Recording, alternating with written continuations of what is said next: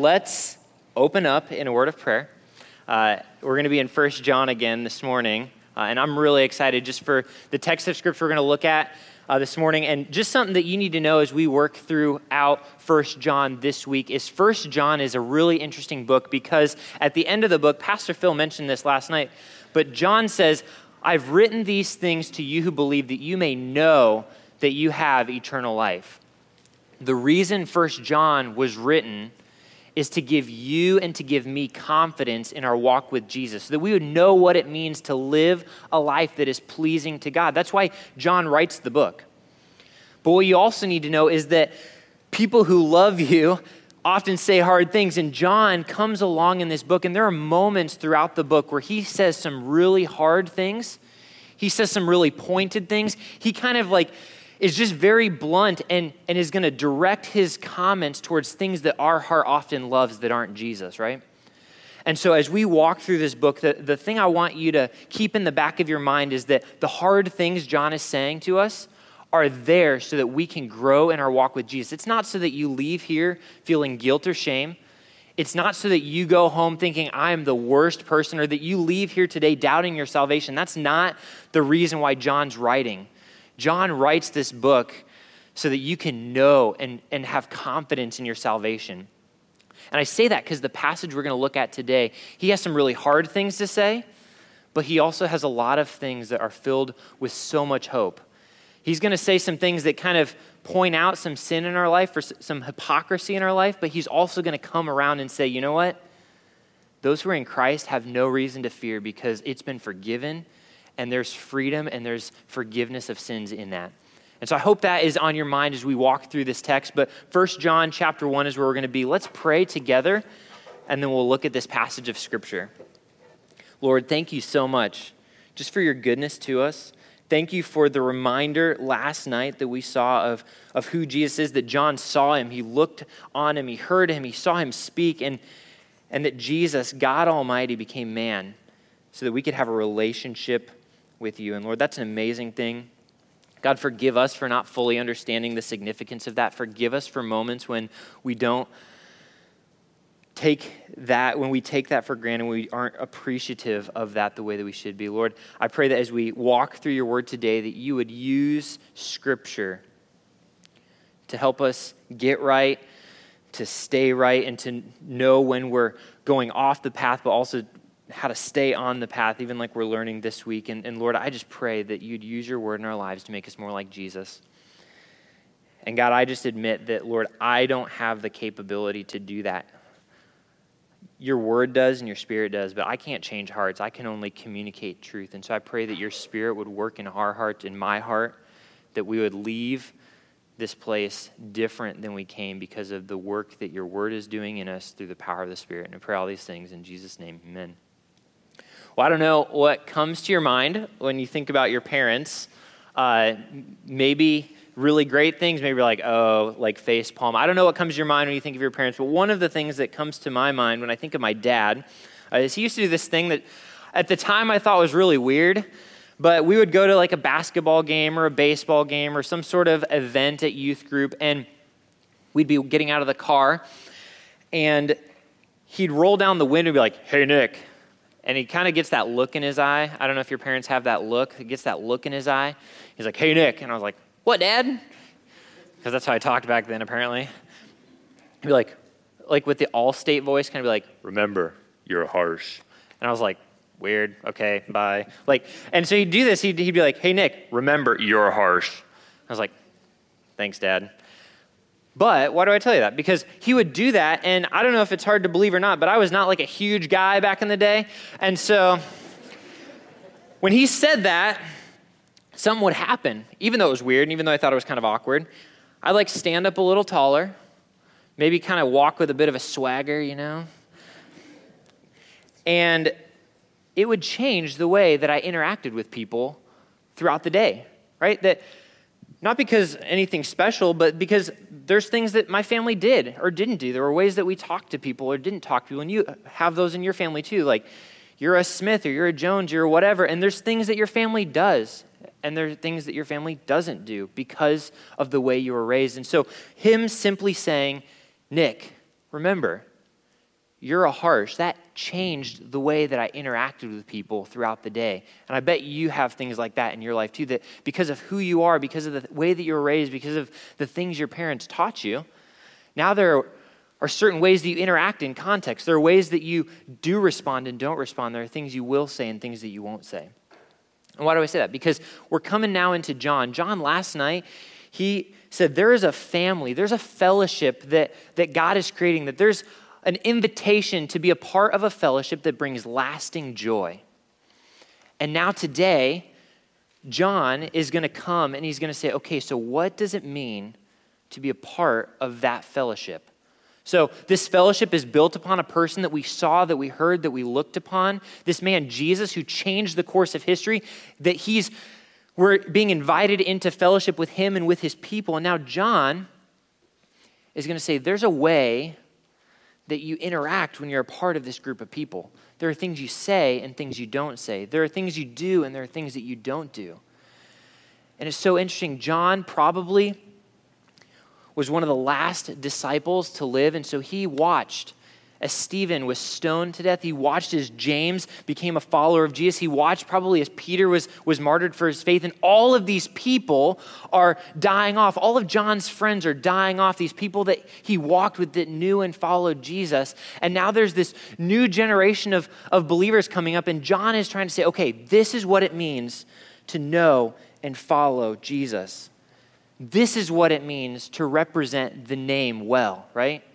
So my dad said, you're a harsh. He wanted me to represent that name well. And John is coming and he's saying, you're a follower of Jesus. If you've placed your faith in God and in Jesus and what he did for you, you're a follower of Jesus. So what does it mean now to represent the name well? What does it mean to walk in a way that makes Jesus look good? And he's going to show us that. And he begins in verse 5 by talking about what's true of God. So he's going to show us what's true of God. He's going to tell us what's true of us. And he starts in verse 5, and he tells us what's true of God. He says, this is the message that we have heard from him. So the message that John is declaring wasn't invented by him. It wasn't something that he made up himself. This is a message from our Creator, and it's going out. So this is the message we have heard from him and proclaim to you, that God is light, and in him there is no darkness at all. And so notice, John is saying God is light. That's where everything starts, that God is pure, bright, shining, blazing light. And this is essentially a message about the character of God. So you say, what does it mean that God is light? What is that talking about? Well, throughout Scripture, the Bible uses the terms light and darkness to describe good and evil. To describe good and evil. And so when John says God is light, he's making a statement about the character of God.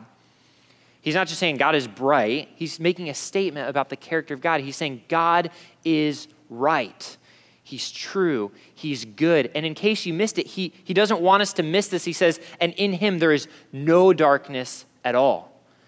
So God's not just light, but he's also completely absent and completely void of darkness.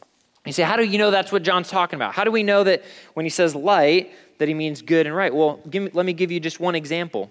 In Isaiah chapter 5, verse 20, you don't have to turn there, but listen to what Isaiah says. He says, woe to those who call evil good and good evil.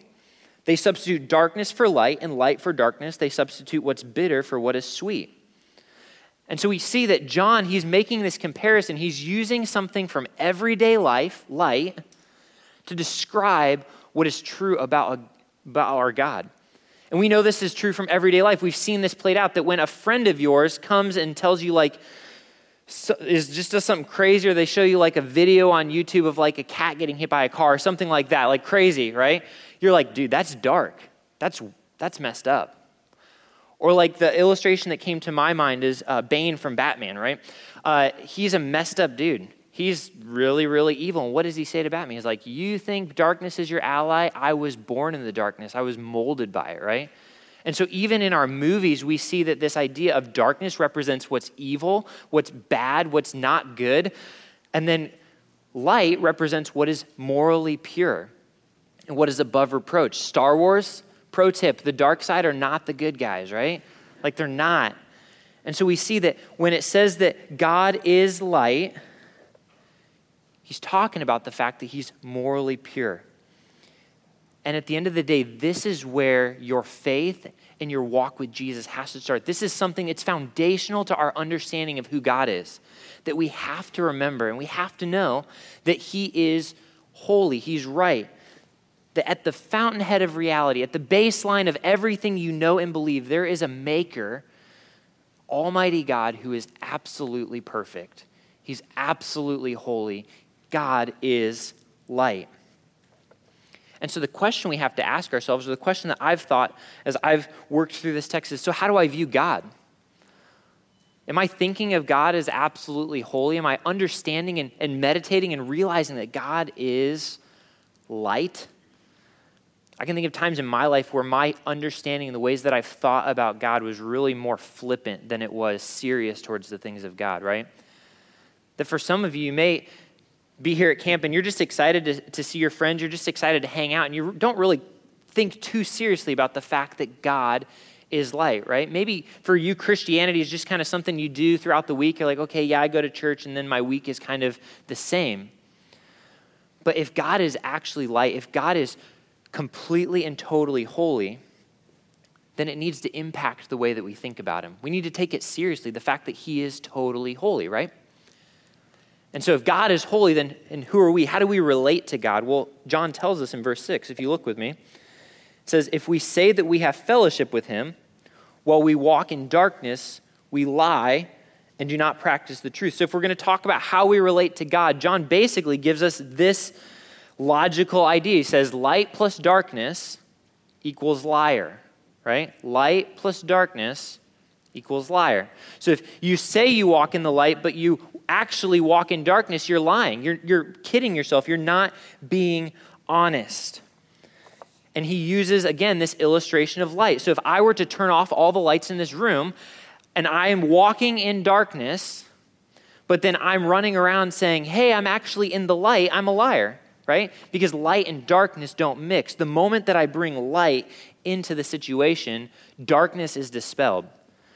And so John's just taking an image that we see in everyday life, and he's saying, if you're saying that you're walking in light, if I'm saying that I'm walking in light, well, I'm actually walking in darkness, I'm lying. And for some of you, that may be the reality that you're walking in. Some of you here tonight, that's kind of the normal pattern of your life, right? That you're walking in darkness, but you say you're walking in light. Maybe you have everybody fooled and you kind of give off these external vibes of like, I'm awesome and I walk in the light, but deep down there's bitterness or anger. You don't really love your enemies. You don't really watch the things that you say. You say, I'm walking in light, but then there's this whole nother pattern of your life that doesn't line up with that.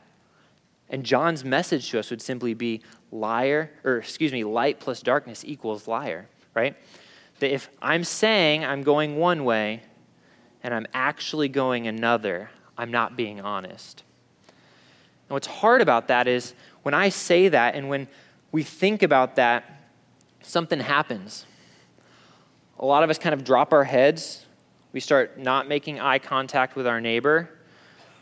We start kind of feeling something going on. Why? Because every person at camp this week can think of moments in their life where they've said one thing and lived in another way, right? I can. I can think of moments where I've said one thing and actually my actions lined up another way. So you're here this week and you know that God is light, but maybe you're a consistent liar, right? You just struggle with lying. You know God is light, but you're bitter towards your parents and selfish towards your friends. You know God is light, but you've been pridefully playing the comparison game on social media and you're trying to make yourself look good, right? You know God is light, but you're trying to keep up appearances in the way you dress or act. You know God is light, but you're sinfully anxious about college. You know God is light, but you're unwilling to give up a sinful relationship with a boyfriend or girlfriend.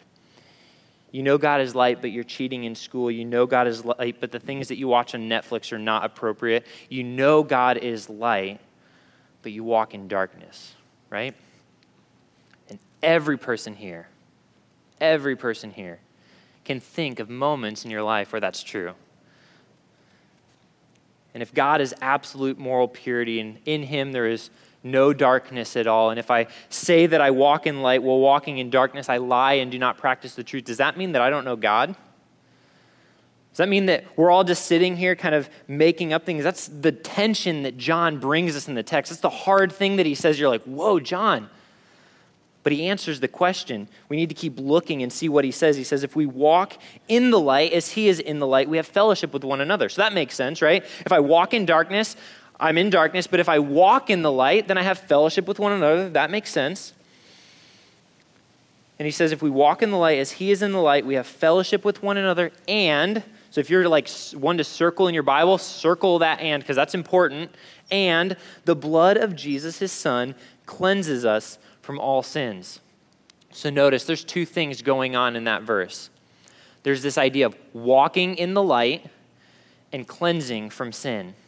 So there's two things. They're both ongoing processes in our life. They're things that should keep happening in the life of the believer, that we're walking and we're being cleansed. Walking and being cleansed. Those are two things that just keep happening in the life of the believer. And so what does it mean then to walk in the light?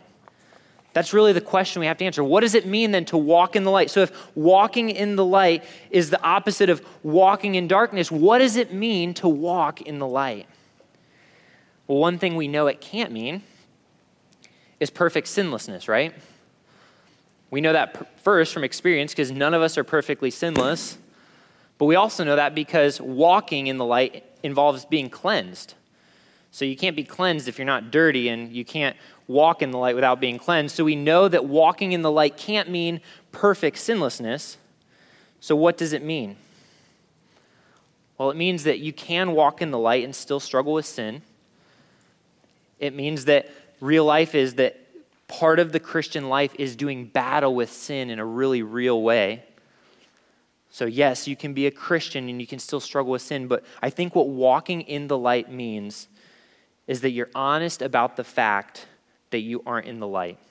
That you affirm the reality that God is light and you are not. So when God reveals sin in your life, you're not saying, no, I'm good, I got it. You're saying, yes, Lord, that's true.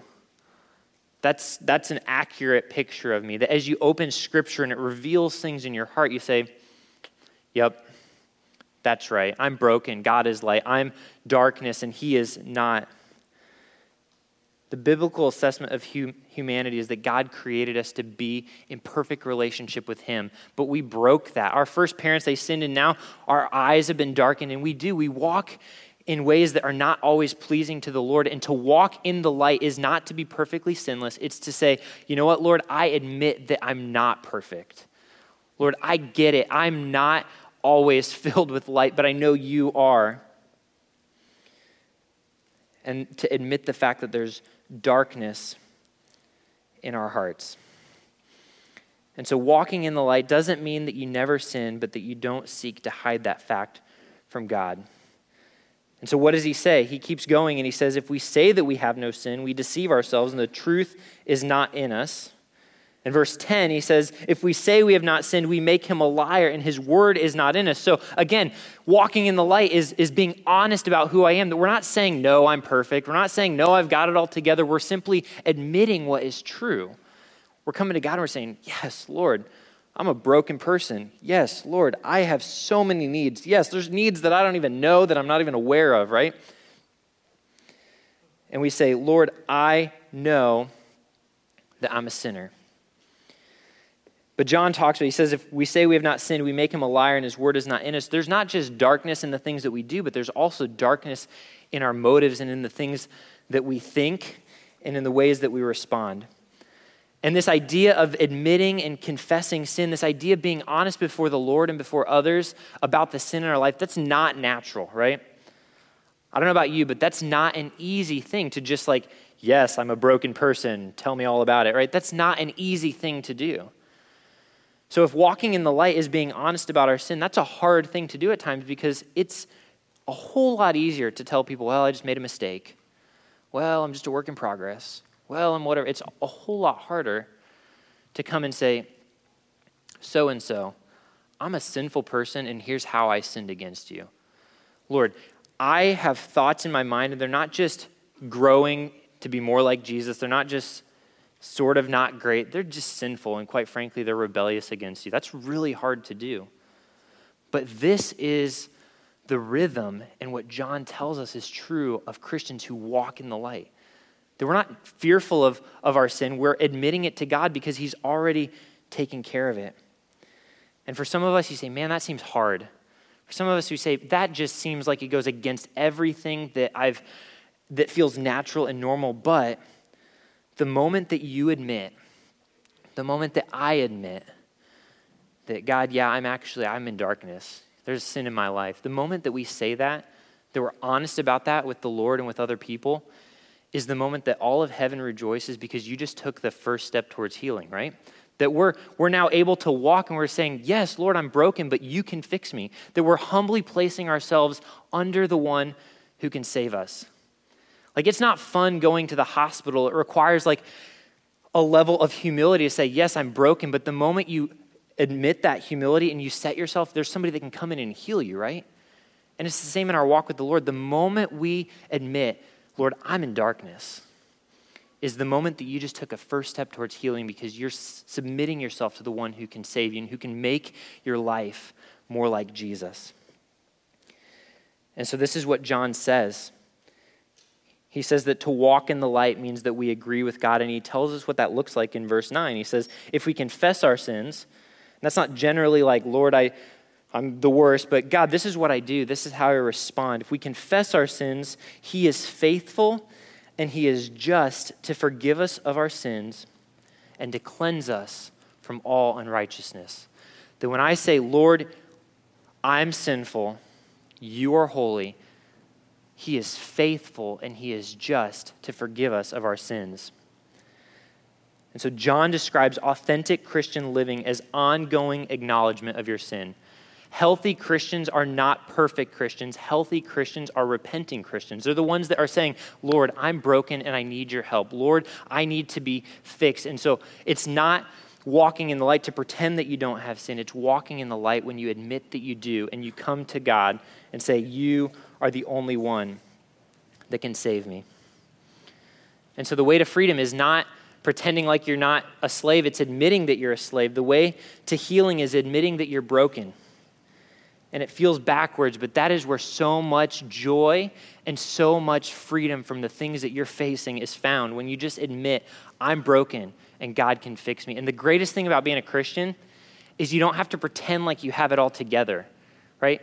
The very basis of our faith is that we don't have it together, and Jesus had to come and save us. And so the amazing thing about being a believer is you don't have to pretend like you have it all together. You can come and just say, I'm broken, and you can start wrestling with your sin. And I'm so confident that many of you here today, you hear that and you're like, yeah, I want that kind of freedom. Nick, you don't even know. I'm wrestling with some things that it would blow your mind if you even knew. I want that kind of freedom. But you're scared because you think, man, if somebody knew the things that I was struggling with, they would never think of me the same again. You're like, Nick, I hear what you're saying, but how in the world can confessing sin make things better and not worse? And the reality is that for so many of us, we think that, and it's really just a lie that we believe, but because of that, we get really, really good at covering our sins. I just want to illustrate it this way. Chris, if you'd come up and help me out. Oh, boy. This is Chris. He is half responsible for my marriage. Just kidding. So here's what I need you to do, Chris. I need you to put on this backpack, and then maybe hold this backpack for a second, and then also hold this. Maybe, yeah, he's got this down way too good. All right, so for many of us, we hear that, and we're like, okay, confess sin, great. But if I did that, you have no idea what people would think of me. I don't even know. And we take something that we're struggling with, come over here, I hope this fits. And we stuff it away, right? We take this and we say lying. I struggle with lying. But you know what? If my parents knew, that would not be good. We take it and we stuff it away. And we take things like bitterness at our friends or at our neighbors or our family. And we're like, nope, got it taken care of. And we stuff it away. We're not done. And we take pride, just our desire to be seen in front of people as good and as awesome. We say, you know what? People don't need to know about that. And we stuff it away. We take disobedience, just the secret ways that we interact with our parents or our people in leadership in our life, and we stuff it away. You're gonna have to hold that. And then envy, that desire to have things that we don't currently have. Or lust, our inappropriate thoughts towards others, or our lust after power or money. We just kind of stuff them away and we carry that. And there's others, they don't actually fit. We have gossip. We just don't tell people. We have anger. And there's a whole list of other things that you may be facing here today, right? And for many of us, it's exhausting, isn't it?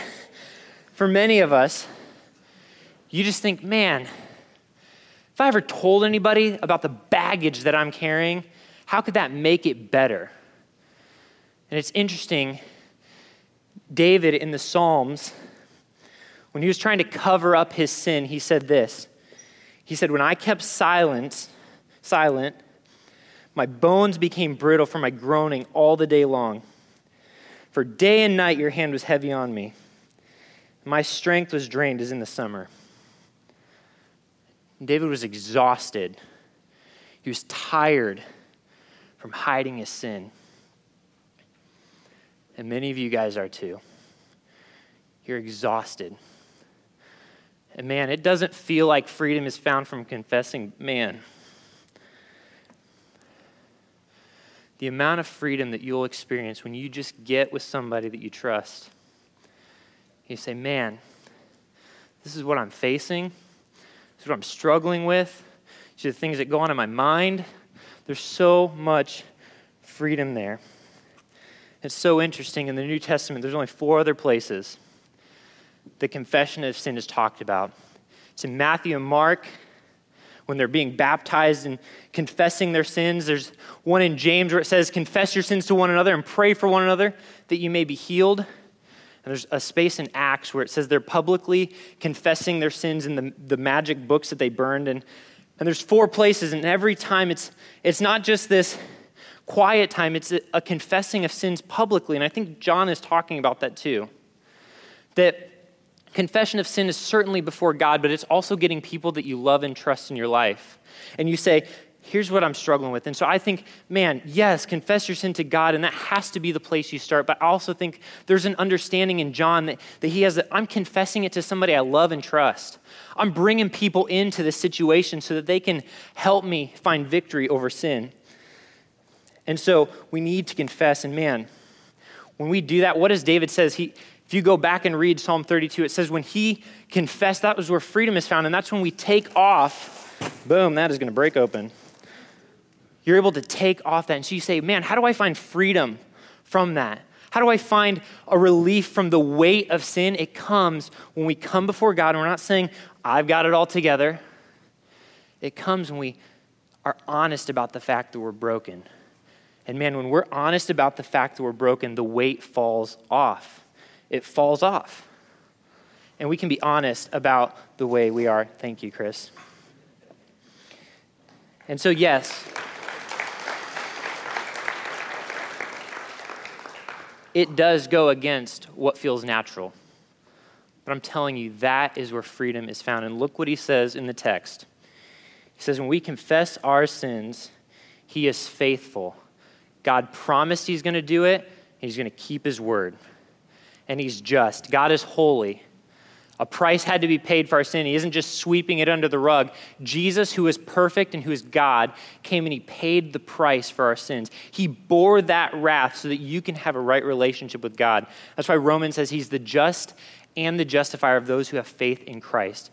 And it says, when we confess our sins, he is faithful, he's going to do it, and he's just. He's upholding his holiness to forgive us our sins and to cleanse us from all unrighteousness. And so, man, do we struggle? Yeah, we do.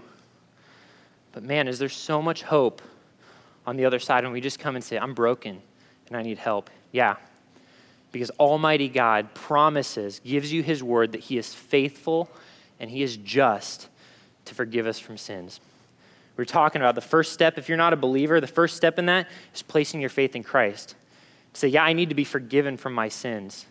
But then the ongoing rhythm for believers is that we continually confess our sins, because healthy Christians aren't perfect Christians, they're repenting Christians. And so we need to walk in a way that is honest about who we are with God and with others. I want that so badly for you. We've been praying for that for you this week. And man, if you're here today and you're like, I just feel like I am a slave to my sin, I'm telling you, there is freedom that is available this week for you. Talk to your counselor, talk to me, talk to my wife, talk to Phil, talk to somebody this week, because freedom is available, and man, it feels so good, and I want that for you. Let's pray. God, you're good. Thank you for Jesus. Thank you for the fact that in Christ we can be perfect before you, and thank you for the fact that the gospel says I don't have to have it all together because Jesus already took the punishment for my sin. My prayer is that people would find freedom today. My prayer is that as believers, we would embrace the healthy rhythm of confession and repentance, that we would be honest with people about the sin we struggle with, and that we would run to Jesus who offers forgiveness. But I pray all these things in Jesus' name, amen.